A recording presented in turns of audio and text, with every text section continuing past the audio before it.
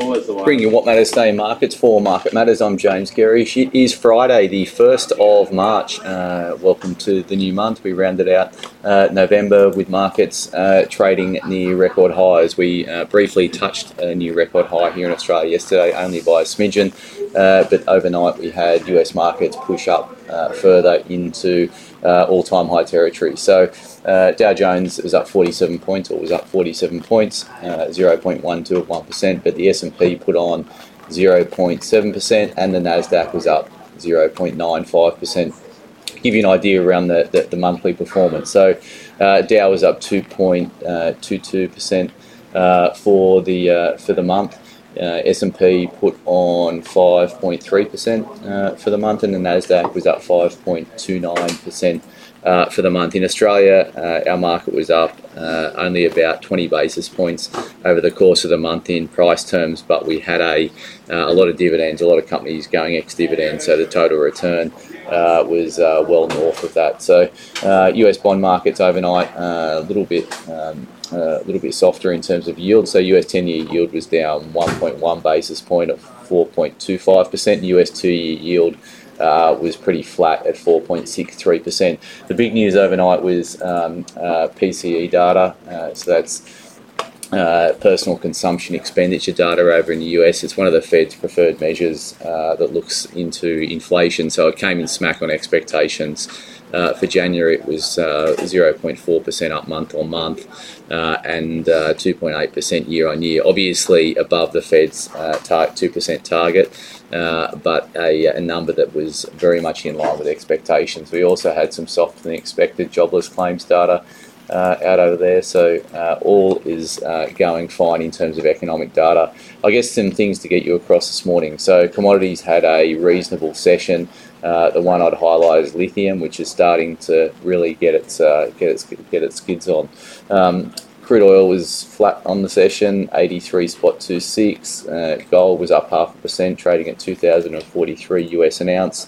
Copper put on 13 basis points, $3.83 a pound. Iron ore was up a bit, but it's trading back below 120 a tonne in terms of iron ore futures, trading around $118 a tonne, and coal prices up about 1.15%. They're trading at 132.25 coming out of Newcastle. As I said, lithium prices are really starting to move. Looking at some stocks overseas, so Albemarle, which we recently bought in the international equities portfolio, is up around 5% last night. The lithium stocks as a group were up 3.5% over in the US. Copper stocks put on 1.3%, uraniums were down 0.5%, and gold stocks over in Canada were up 2.6%. US dollar index back up through 104 handle, 104.11, so that was up about 14 basis points overnight, and the Aussie dollars hanging around the 65 US cent mark. It's trading at 64.97 US cents. BHP ADR is slightly higher overnight, and that's going to feed into a better SPI futures, which are pricing a rise of 20 points on open. So we're going to well and truly push out to new all-time highs here in Australia this morning. So a great way to start the new month of March. Just in terms of what we saw in February, obviously local reporting season was a dominating factor. Interim results broadly better than expected. Really strong cost control that we saw right across the ASX, which has been helped to offset pressure on the top line to maintain earnings of companies, but there's a huge amount of sector divergence. So to give you an idea of the sector, what sectors did in Feb, IT was up something like 19% on the month. The retailers, so consumer discretionary stocks, were up sort of 6-7% on the month, but we had the likes of energy down about 6% and materials down about 5%. So materials are the interesting one. Obviously banks were well supported in February. They're a big index weight, but materials are the other big index weight, and they really lagged in February, yet the market's still trading up around all-time highs. So if the material stocks, if the sentiment towards China improves, if commodity prices continue to evolve, and one of the things that's going to feed into that is obviously what plays out in US interest rates, because that has a big bearing on the US dollar. If we see, as we've been looking for, the US dollar start to pull back down into that 100 handle, in terms of the US dollar index. That should be positive for commodities.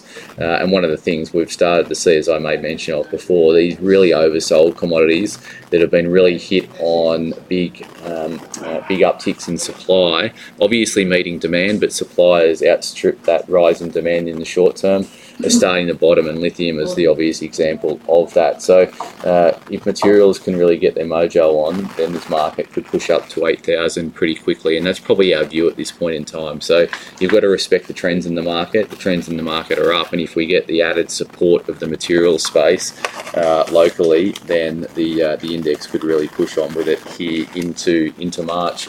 Looking at the broker moves coming out of yesterday. So obviously reporting season officially over at the back end of February, but we still have a few stragglers reporting. So today we've got Life 360 actually. 360 is the code for that. That'll be an interesting one in terms of ratings changes coming from yesterday's move. So Ainsworth, AGI, that's been raised at CLSA, 124 price target, raised to reduce. It never ceases to amaze me, that call.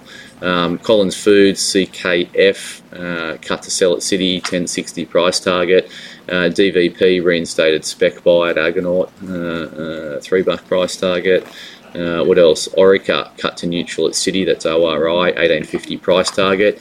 Ramsay Healthcare has been cut to neutral at JP Morgan, 5750 price target. They reported yesterday they're up 7%. We own that stock. It's been a bit of a struggle for us in the last 6 months or so. I thought the result was quite good, and there's really signs that their UK plus European businesses are starting to stabilise and improving. It's still a challenge over there, there's no doubt about that, but the result yesterday gave a bit more confidence out of that area of the market. They also spoke to the embedded value in their combined group, much like the rhetoric that was coming from PE, that the sum of the parts is worth more than the whole is trading at the moment. If they can get their earnings to stabilise, particularly over in Europe and the UK, the market will get more comfortable on it, and ultimately, potentially, an acquirer could get more comfortable on that part of their business. So we like Ramsay. I think it goes up from here. We're probably on the other side of that JP Morgan call. And Service Stream, SSM, raised to outperform Macquarie, $1.25 price target. They reported really well. This is a really labour-intensive business that is starting to improve. Margins have always been an issue for them, but that margin improvement is starting to come through. So SSM is an interesting stock at this point in time. We used to own it, we don't own it now. In terms of economic data to get you across on a Friday, there is Judo Bank PMIs out in Australia at 9 o'clock, so nothing significant. And there's a bit of data coming out of New Zealand, but again, nothing significant. Nothing in bond markets in terms of central banks, I should say. And that's pretty much it. Platinum reported, PTM reported aftermarket yesterday. They're announcing a major turnaround strategy that they say is needed. The share price has been doing nothing but going down for the last few years, so it is clearly needed.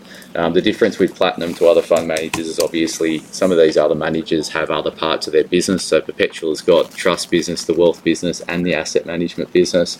Magellan's got principal investments in their funds.